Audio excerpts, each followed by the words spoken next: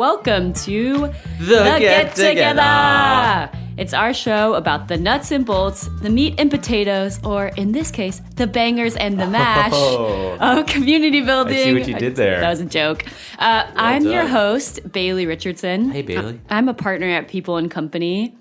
I am also a co-author of Get Together, How to Build a Community with Your People, which is available now on Amazon. Congratulations. You wrote a book? That is rad. We wrote a book, baby. We wrote a book. I'm Kevin Huynh. I'm also a partner at People and Company, one of the other co-authors of Get Together. What's up? Each episode of this podcast, we interview everyday people who have built extraordinary communities about just how they did it. Extraordinary. How did they get the first people to show up? How did they grow to thousands more members? How? Today, we're talking to Rafe Offer, the co-founder of Sofar Sounds.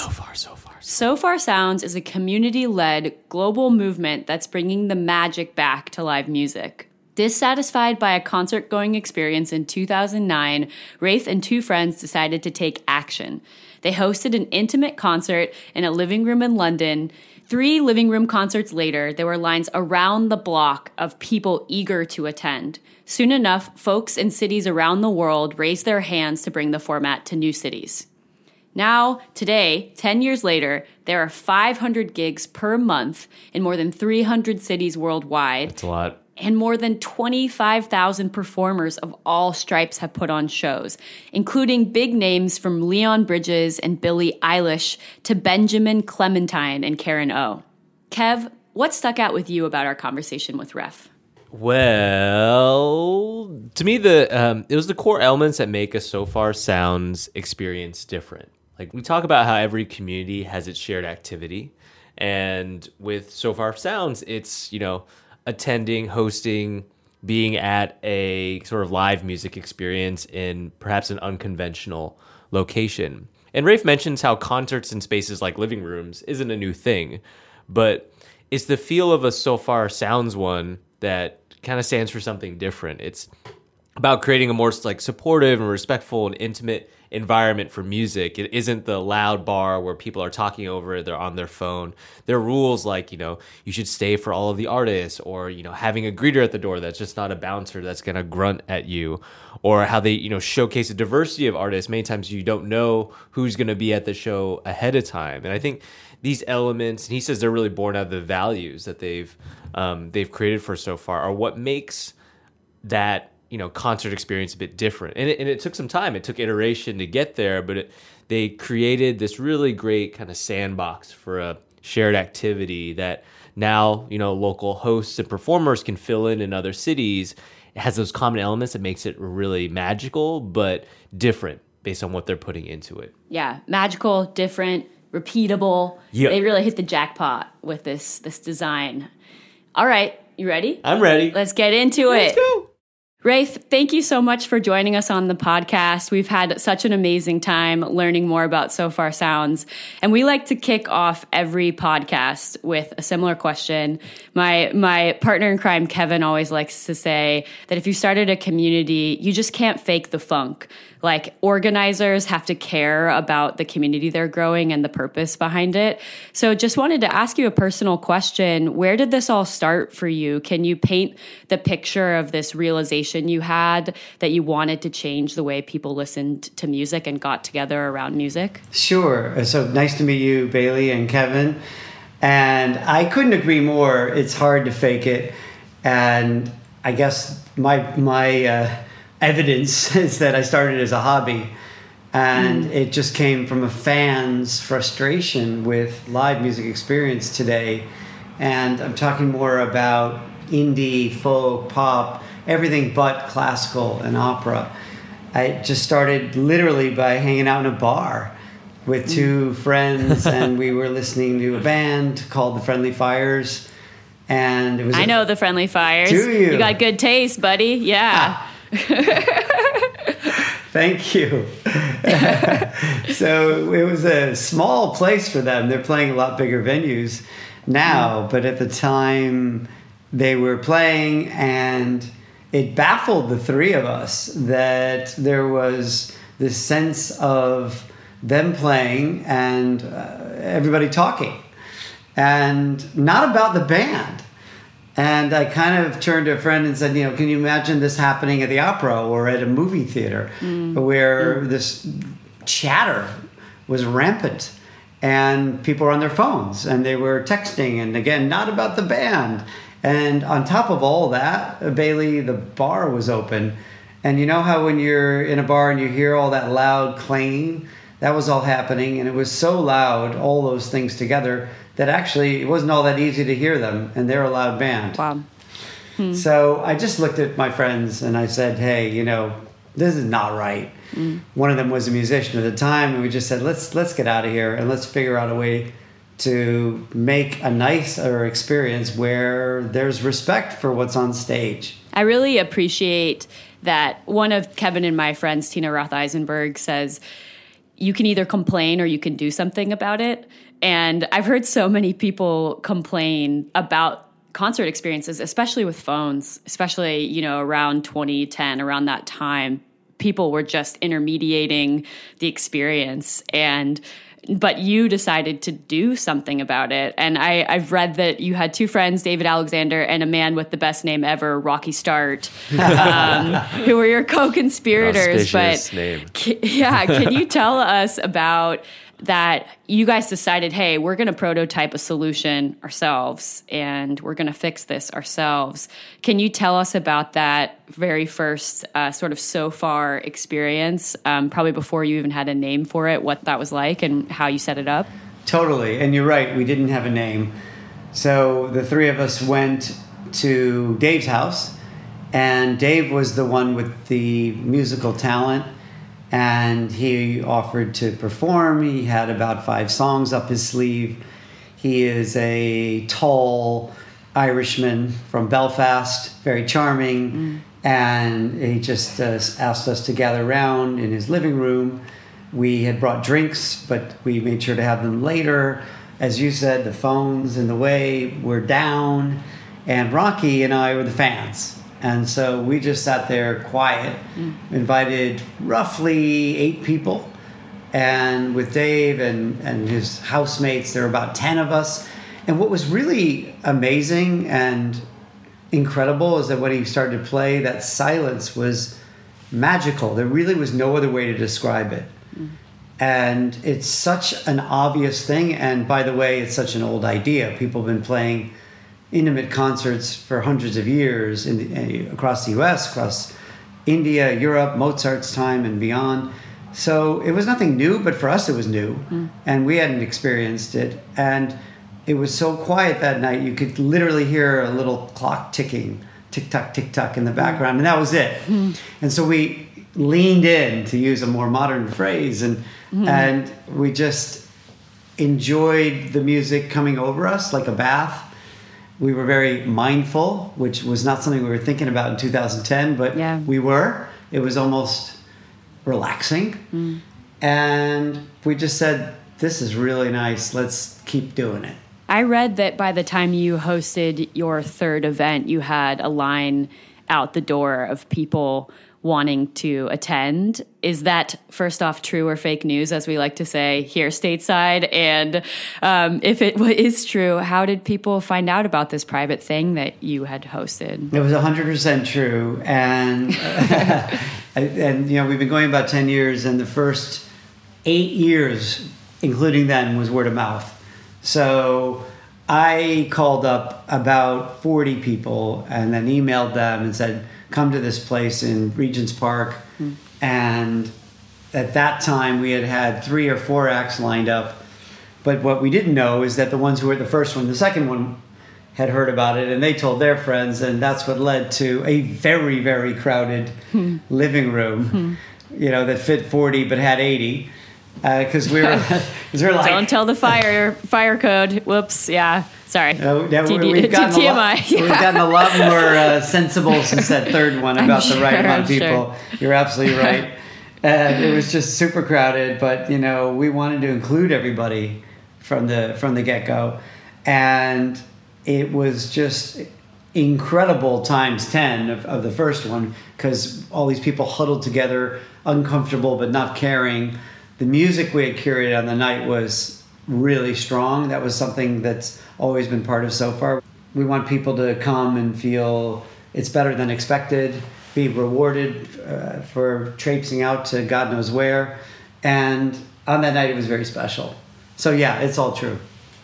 When we work with people who are organizing grassroots events and taking it from one place and then having other folks in other cities start to do it, that first person or the first couple of other people who are taking the model and starting to do it themselves, that's the stage where it becomes important to document what you're doing at home and really get clear on, okay, these are the key components of a Sofar Sounds concert or a meetup that we're hosting here, X, Y, and Z.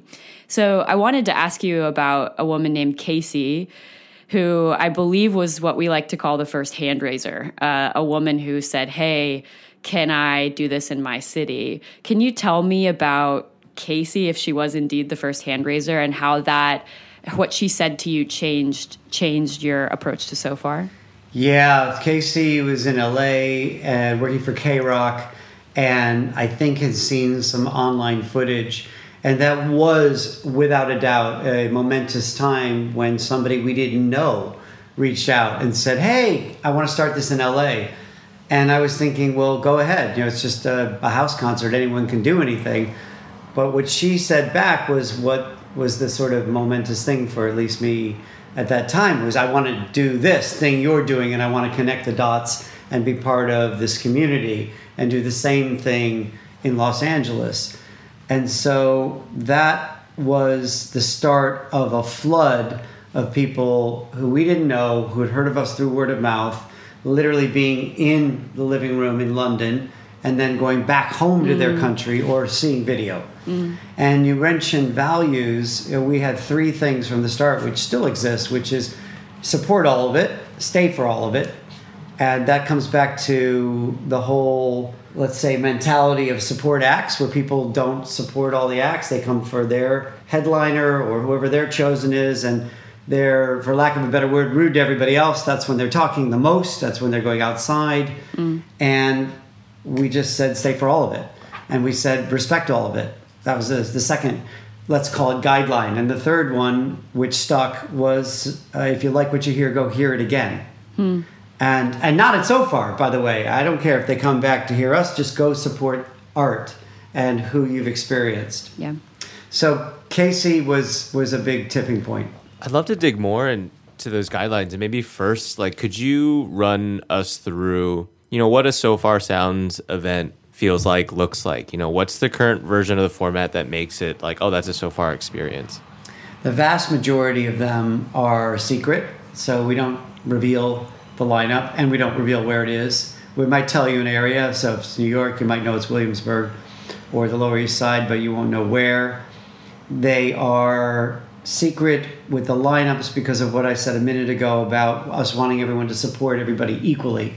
So we have no such thing as a headliner, and we just feel that it's all equal. We do it based on the vibe of the music, so that you're on a bit of a journey, starting upbeat, maybe going more mellow or quirky, and ending upbeat.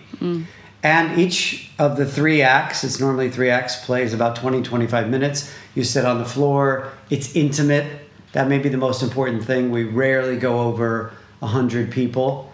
The sweet spot's around 70. So it's a secret pop-up event in a small space where nobody talks, everyone focuses on what's at hand. And I guess another defining feature is the genres are open. So you could hear hip-hop followed by classical, followed by an indie band, or spoken word, followed by some sort of weird dance performance, followed by folk. You just don't know what you're going to get, and it opens people's minds. So that's, I guess, the general concept of it. Almost all of them are also BYOB. We like to save people money, and we think it's a way for people to meet. It's almost like a picnic in a living room or whatever space it is.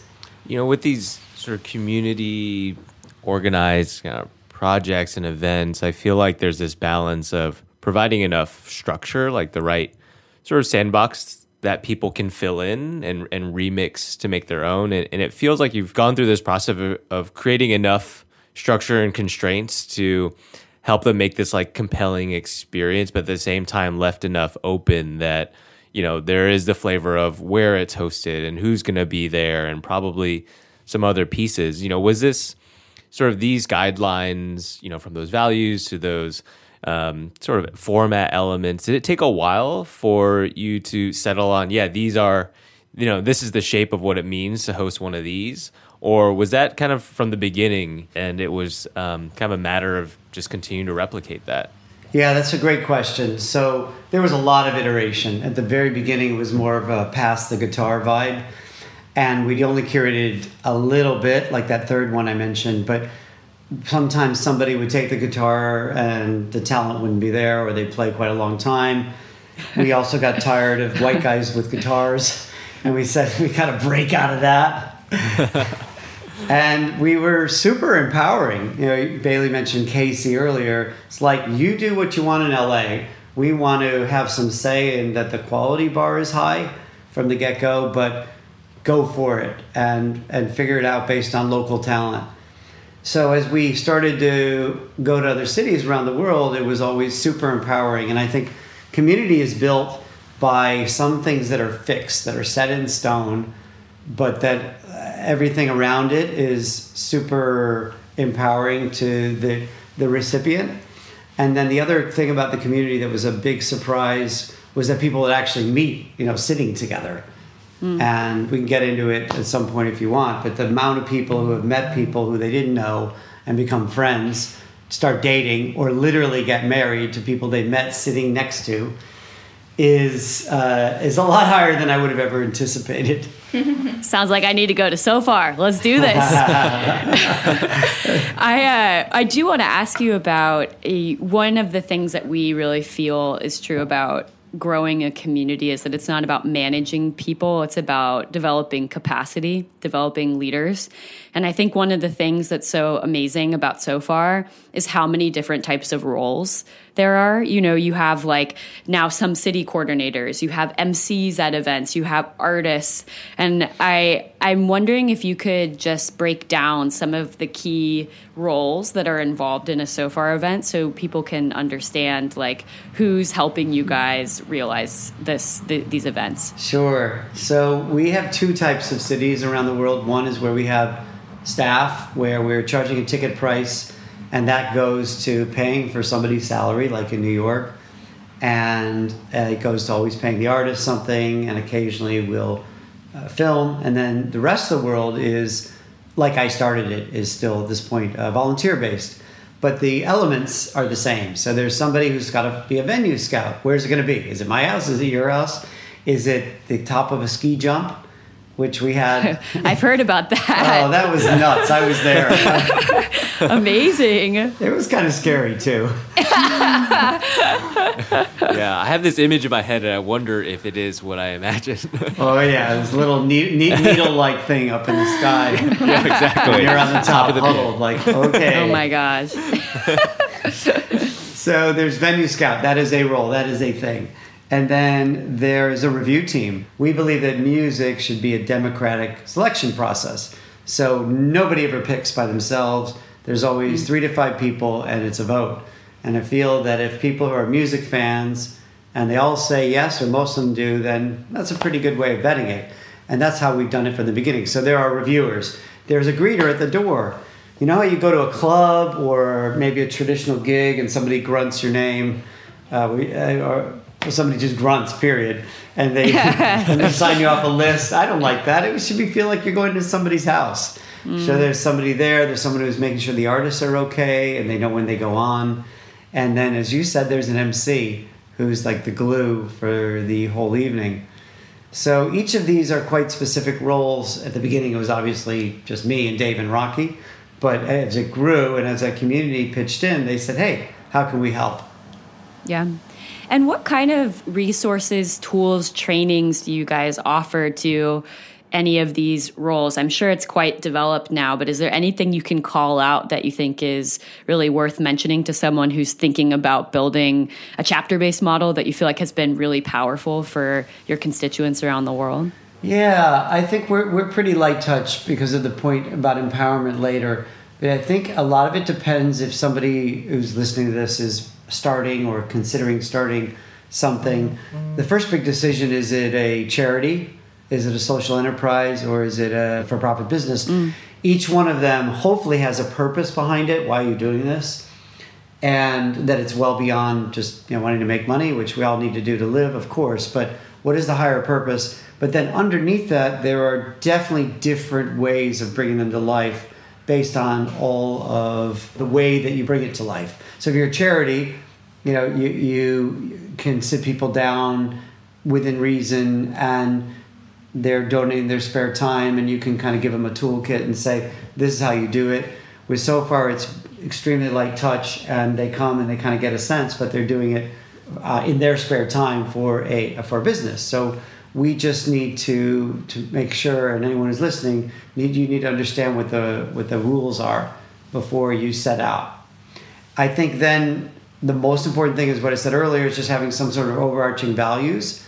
And then the more you can get into the specifics when it's appropriate, the better to help them. We also used Skype and Zoom just as ways to get to know people.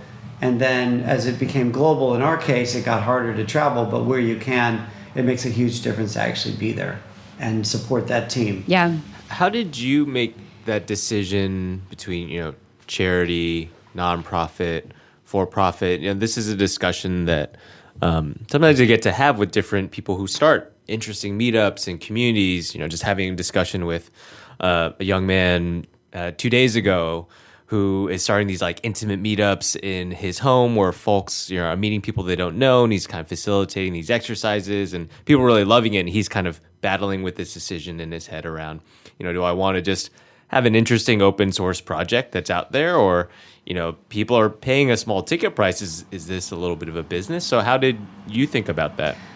For me, it was around, is this a hobby or is it actually be your livelihood?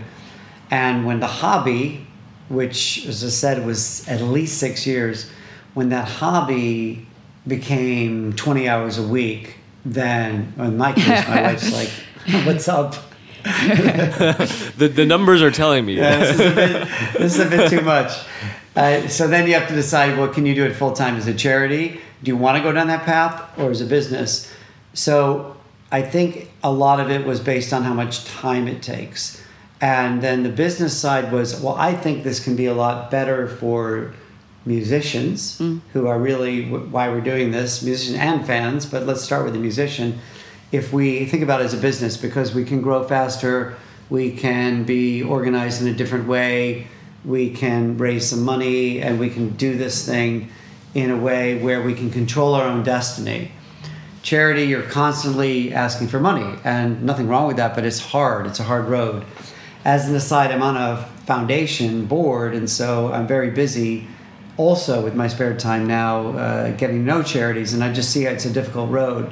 So I had some sense going into it that if you want to do it full time, the business road is better for music, in this case, better and easier for me and my family. I had a family to feed, and that was my own highly personal decision. Mm-hmm. I think anybody listening, it's got to be a personal decision, but that was the way we thought it through. I wanted to ask you about you have a background in marketing. Like, you held pretty senior positions at Coca-Cola and Walt Disney, which marketing there is no joke. So I'm curious how you think about how storytelling and communication has affected the growth and health of Sofar. How do you think about that and its role with the community? And I'm just curious to pick your brain. That is such a great question, because I think storytelling is absolutely central to the growth of Sofar Sounds and who we were, since we had no way of growing, we had no money except for people talking about it. And I think word of mouth is far more interesting when someone comes away with a little gem of a story. One of my favorite stories which embodies some of this was when there was a Sofar in the Bowery, and it was summer, so it was very hot. And this was before we even were charging for tickets. We had passed a hat at the time, and it was about to start, and the door creaked open, and everyone thought it was a latecomer. It was a homeless man. and he was quite ragged. He smelled a bit, apparently, and he just came in and he sat down. No one batted an eye.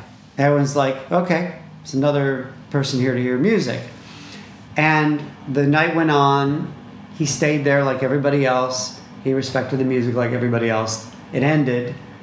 Then the leader passed the hat around, and this homeless guy who looked like he had nothing to his name pulled out a $20 bill and popped it in the hat. Now, everybody else had put in $1 or $5 max. And so the organizer ran over to him and said, thank you. Thank you so much for your support. And he said, no, thank you. I get very little respect. Generally, I actually used to play an instrument. I know how hard it is to perform and have people focus on you. And you treated me like everybody else. That's rare. Thank you. And with that, he walked out into the evening.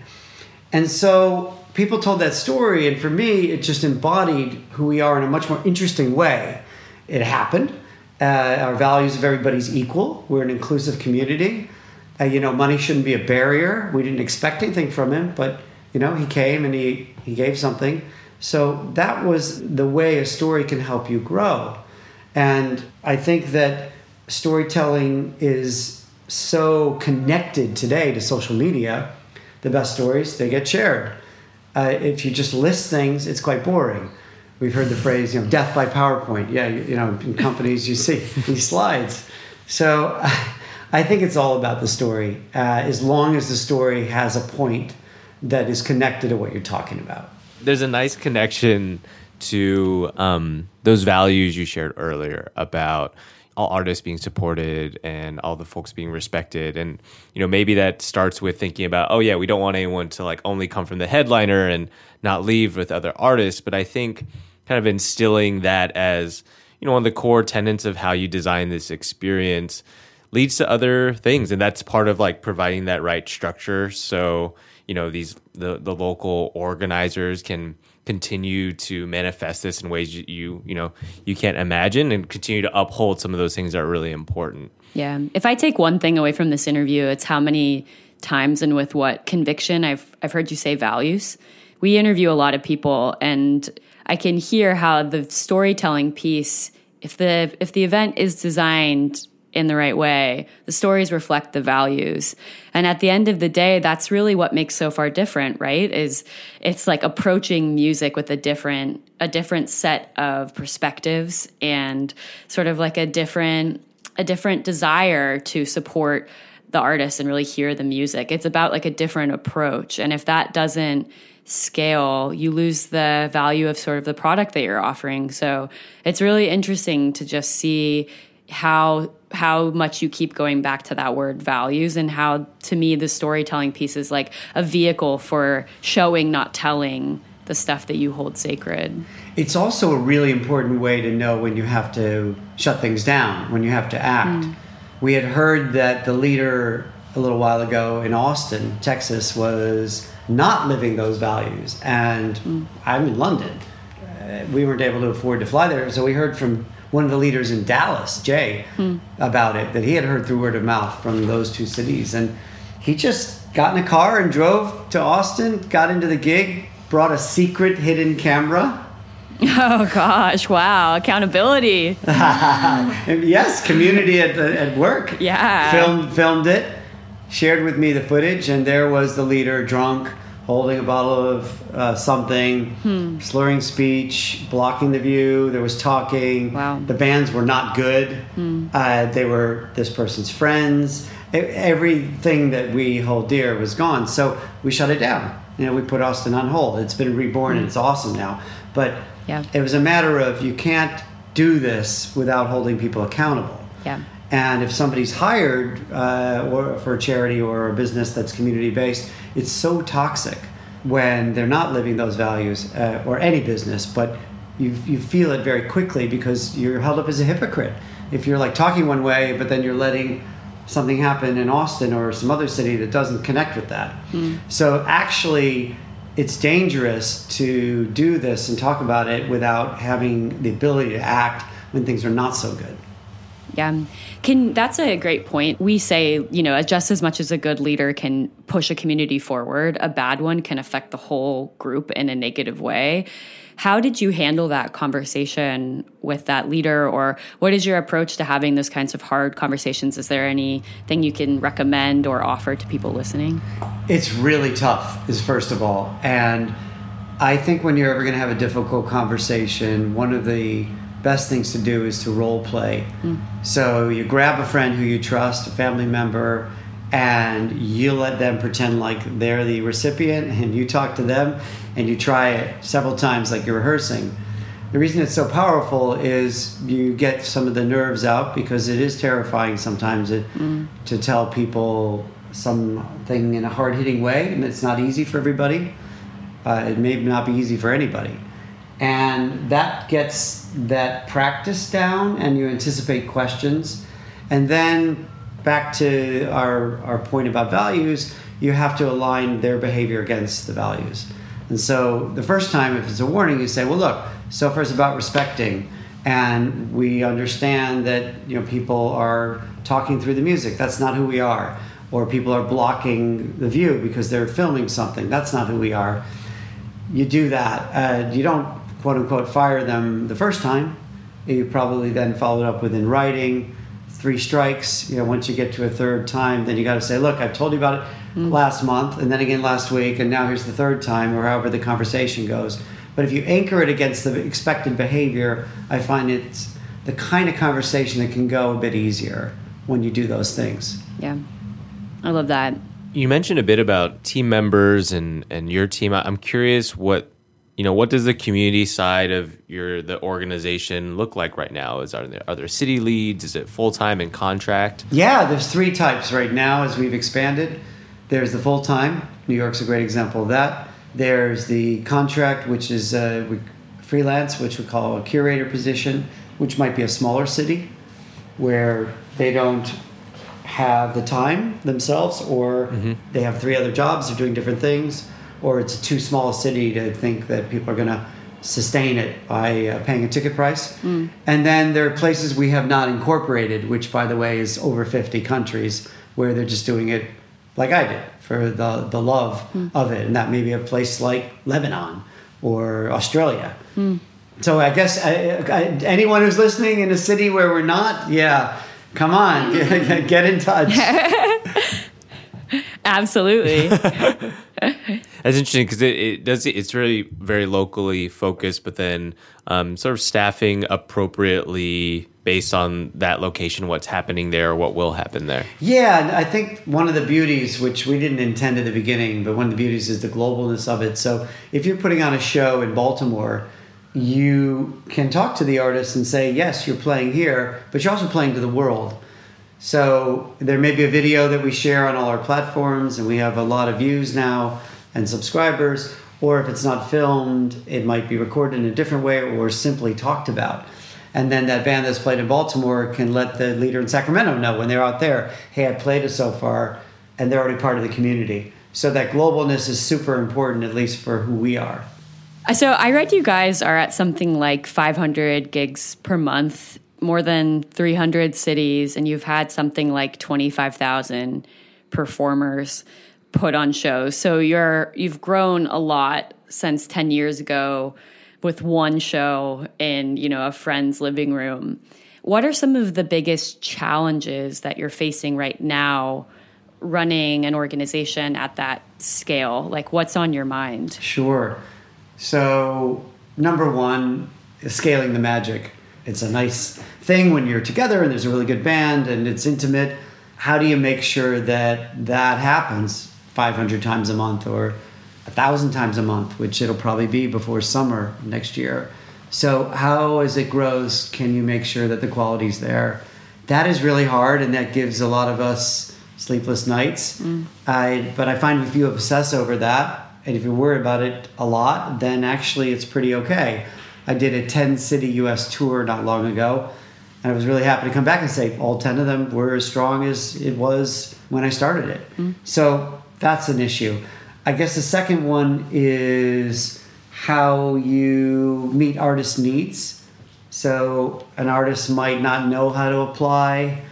We have so many gigs going on, we might not respond promptly to their questions, or even an email comes in and it's not captured, it's confusing. How do we scale it in a way that if thousands of people want to come play instead of a few dozen, it's clear, the signposts on how you can get involved, and that it's consistent, not just in the actual event, but the application process around the world.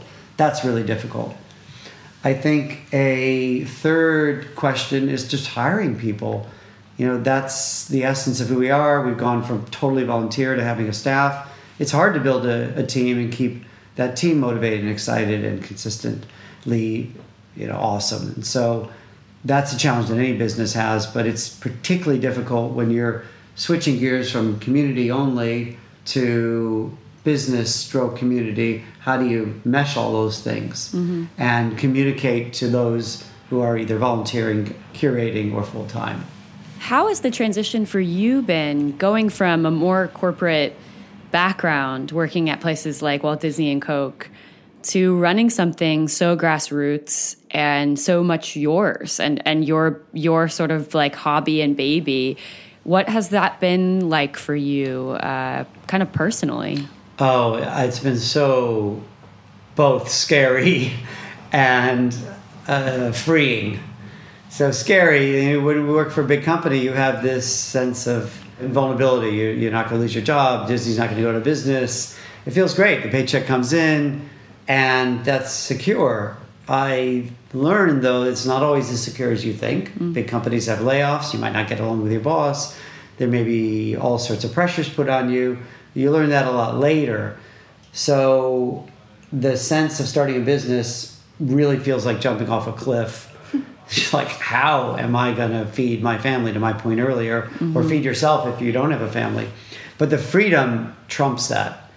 The sense of, in my case, not having a boss and working for something I love and doing it every day is incredibly liberating.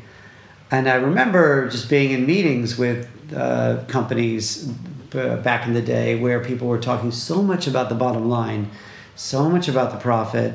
Even though they had missions, those missions got lost, and it wasn't inspiring anyone as much as it used to. And I just said, that's not okay. I want to do something that I can wake up every day and be excited about, even if it's going to be really tough. Yeah, I love that.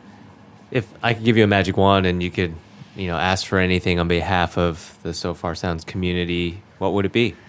That we would have Sofars, whether they're paid or not, doesn't matter, but just open doors all around the world at every given moment. And that if you're a fan and you're going to Paris, there'd be one every day, maybe 10 a day in the areas, and you could just go rock up to a church basement or some other quirky space. And that if you're a band, that you could play and get paid, and we could help you sustain yourself because of this network of paying gigs where you're getting more fans and people are respectful. And I guess my wand would extend a little bit towards other gigs. I don't feel like we compete. I feel like there's a time and place for different types of gigs, and I'd like it just to work together so that there's a nice ecosystem of, let's say, allowing little kids to grow up thinking that they can be a musician and actually do it full time and be in the arts and not have to worry about how they're going to sustain themselves and listen to mommy and daddy saying, you need to be a doctor. Rafe, this was such a pleasure speaking to you and hearing about the organization you've built. We're big fans, and it's only made us more of big fans hearing you speak about it. So thank you so much for your time. Yeah, thank you. Thank you for having me. I really appreciate it. I hope to see you in a living room or on top of a ski jump sometime soon. I was about to say, I'm going for that ski jump. Yeah. It's been my pleasure. Thank you. If you want to get involved with Sofar Sounds, maybe attending or helping to bring an event to your city, go to their website, sofarsounds.com, or check out their rad videos from concerts and events around the world on their YouTube channel. Bailey, what is the most unconventional place you've attended a concert or music experience? Oh, dang it. I thought you would just maybe ask me what my favorite concert was. Oh, no. God, I mean, you could share that. Golly, you could share that as well. Golly. Well, either the Rec Center in Mississauga, Toronto. Oh, nice. Or the lobby of the Public Theater, which are both choir events. And then also, in Brooklyn, there's a little street near my apartment where every year they set up chairs out on the street. They block off the street, like put a bunch of folding chairs up. And a piano teacher who teaches a bunch of kids from the neighborhood mics up a piano inside the house. And you can see the kid come up, sit in front of the window, and everyone sits there and listens to this rehearsal. That's really cool. And so like each kid will sign up to play a song, and it's played just outside onto speakers, and they can see people like watching them as if it's like a big performance. And it's like a very beautiful part of Brooklyn. Yeah.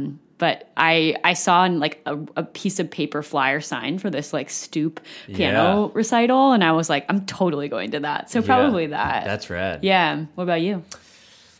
One thing comes to mind. One time when I was in Paris, I was crashing on the floor of this flamenco guitarist. Huh. And he hung out with a bunch of flamenco dancers, and then we went out.